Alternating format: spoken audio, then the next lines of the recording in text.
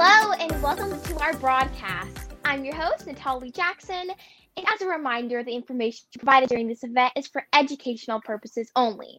So if you have any questions regarding medical conditions or treatment plans, please consult your physician.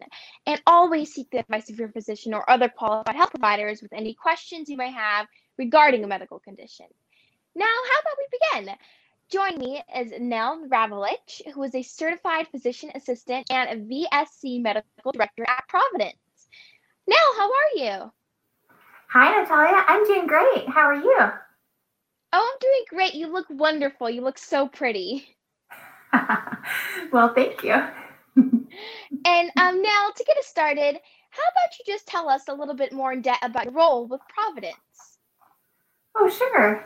So my name's Nell Ravelich, and I'm a certified physician assistant. I'm the current clinic medical director for Providence's Access Strategy Department, where we manage COVID testing, we triage patients, virtual visits, we manage follow-up care.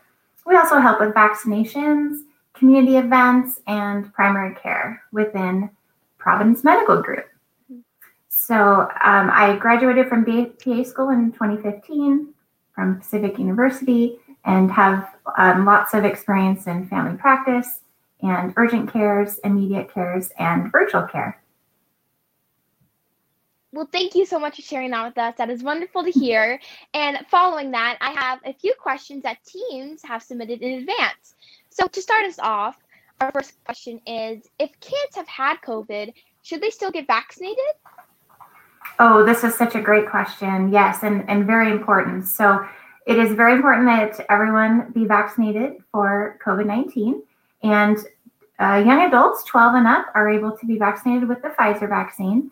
If you've had COVID before, we still really want you to get those 2 doses of the Pfizer because we think that you do have antibodies after you get COVID. You have some protection from COVID, but we don't know how long that lasts.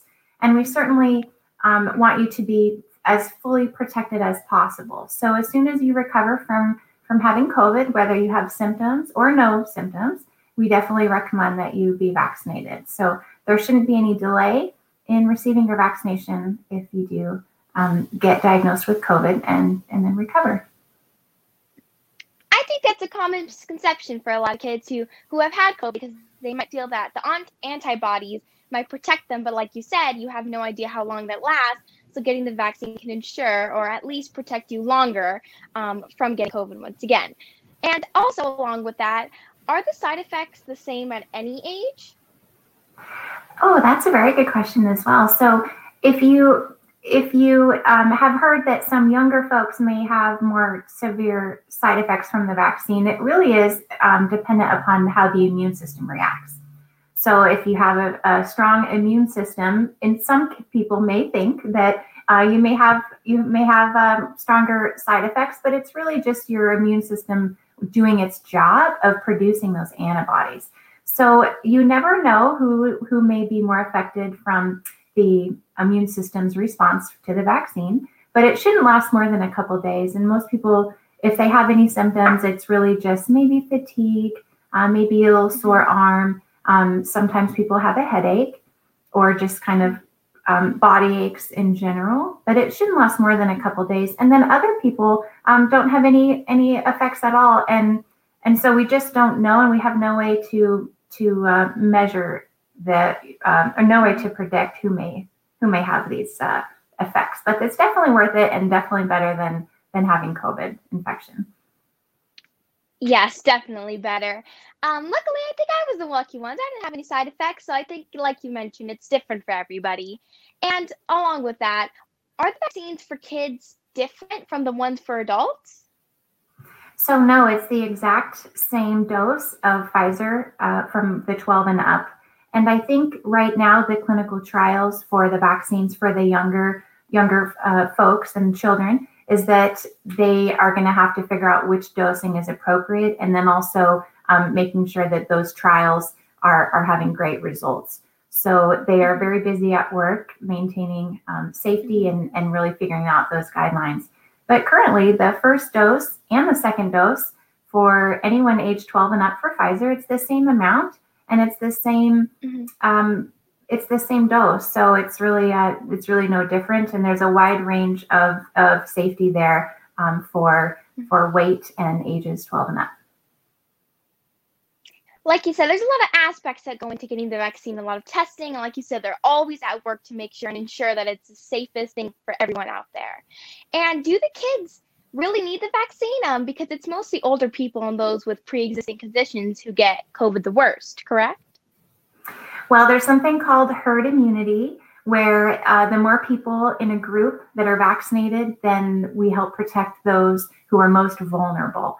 So we want everyone in the family who are 12 years and up to be vaccinated to help protect younger folks in the family, for example. Mm-hmm. And children do get severe reactions to COVID in some cases, or some children across the country, we are seeing some increased hospitalizations.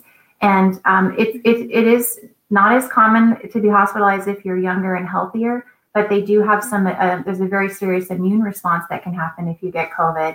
And so some of those children do have to be hospitalized. So for the protection of everyone in the family, along with our children, please, everyone get vaccinated 12 and up. Yeah, you are not only helping in improving your health and protecting yourself, but also the people around you, especially since those who are under 12 can be very vulnerable and catch things way easier than you. So it's very important to keep that in mind. And I've also heard one of the questions that the COVID vaccines can give you fertility issues. Is that true? No, there have been no studies that have shown that this rumor is true. So this is so far a myth, and there's no indication that it whatsoever interferes with fertility. I think that's a great question for the older people, especially.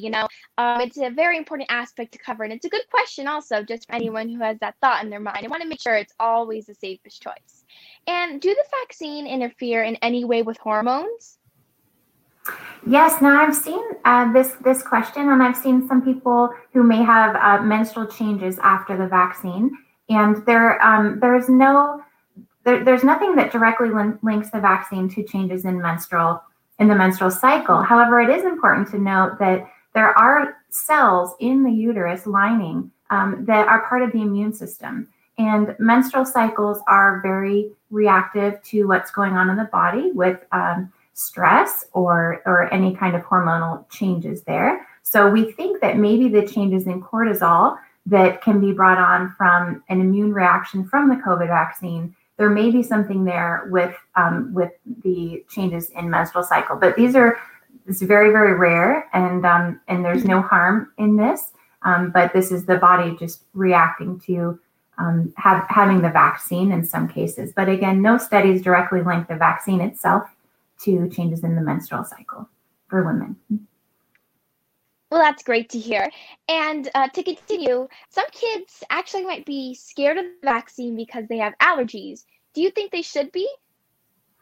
Oh no, the vaccine is very safe, and I helped oversee more than 500,000 vaccines in our convention center, and we had a very small handful of folks who had severe allergic reactions, and the only time that this happened is if the patient had a anaphylactic reaction. So anaphylaxis is when you have a reaction where you swell up and you need an epinephrine dose in the thigh.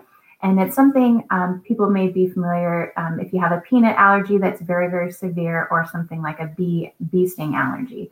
So in the vaccine itself, there are hardly any ingredients. There's no metal, no eggs, no preservatives, that we should be concerned about. So I have seen, less than 10 very severe reactions, and then we do treat it. It's treatable, and that's why we have you wait for the 15 minutes after your vaccine. But very, very safe. We've seen hardly any reactions. So, but it's a very good question, because those people with allergies, we're not seeing your crossover. So if you're allergic to peanuts or bees, it definitely does not mean that you're going to be allergic to this vaccine. This vaccine is very similar to the flu vaccine or other shots that you would normally get.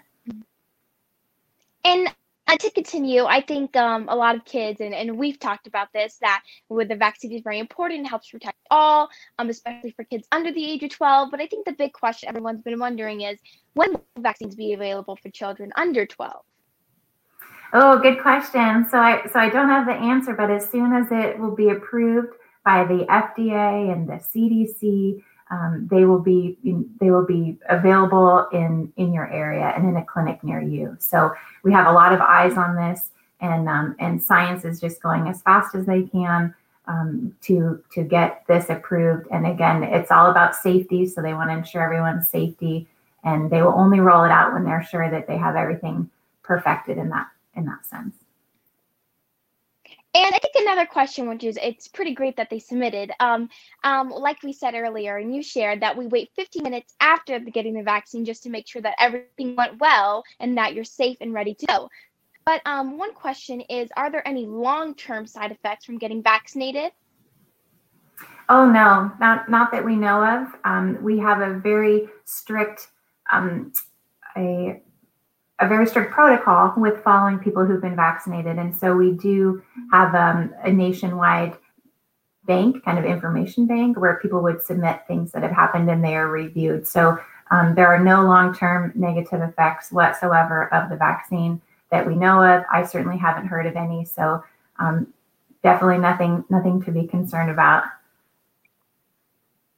I think that's a huge aspect of getting people's decision that they want to get vaccinated, especially if they're still wondering. I think it lifts some weight off of them knowing that they're safe in the long run and just staying safe overall. And we've talked about how long will the vaccines last? So we know that they last at least quite a few months. We are looking at if you need a third vaccine, maybe this fall or winter. Some people have said that we think it may last a year. So we're not sure. We're being more conservative, I think, because this is COVID and we want to keep everyone safe. So right now, it has been approved that people with immunocompromised situations, that they are able to receive a third dose to help, because their immune systems started off not as strong. And so I do think that this will open up maybe in the fall for where there's a third vaccine that is encouraged for those of us who have already had two, just to make sure that we stay at that high and very effective level of efficacy for our antibodies. Well, now that we've informed ourselves and we've answered the questions and we learned what's best for us, what are some ways that I could talk to my friends about getting vaccinated? Oh, this is a great conversation to have with your friends. And I think it's very important that we always speak with respect and with as much factual information that we have. I think that there are a lot of opinions out there. We definitely need to respect everyone's background and their concerns.